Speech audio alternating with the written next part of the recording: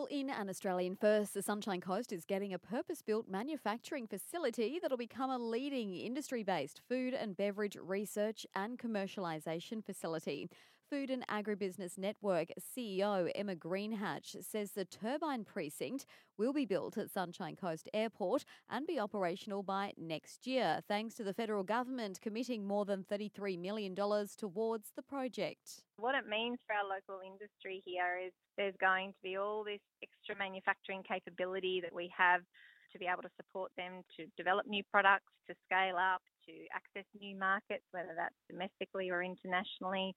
We're going to have a leading R&D facility in this precinct.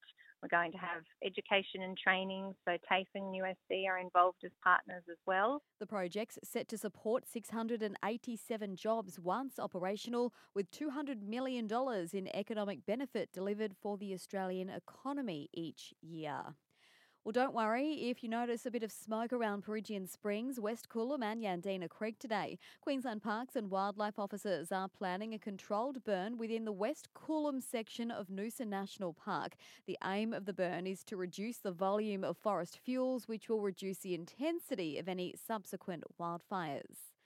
A new marina is being built at Pelican Waters. The multi-million-dollar project is the first of its kind on the Sunshine Coast in close to 30 years. Once operational, the new marina will offer the coast's very first state-of-the-art dry boat storage for up to 160 vessels, 126 wet berths and a full-serviced marine yard. The facility is expected to open later this year. And it's Wishlist Giving Day. We're all being asked to dig deep to raise much-needed funds for the small things that make a big difference for patients and their families. We add the extras that make a big difference that a family really relies on if they are in a hospital, a local hospital. Wishlist has over $750,000 in ongoing commitments that we need to maintain.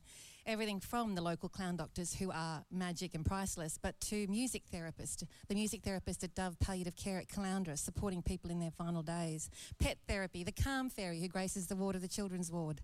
That's Wishlist CEO Lisa Rowe there. Any donations from the public today will be doubled by generous matching donors. Head to wishlist.org.au.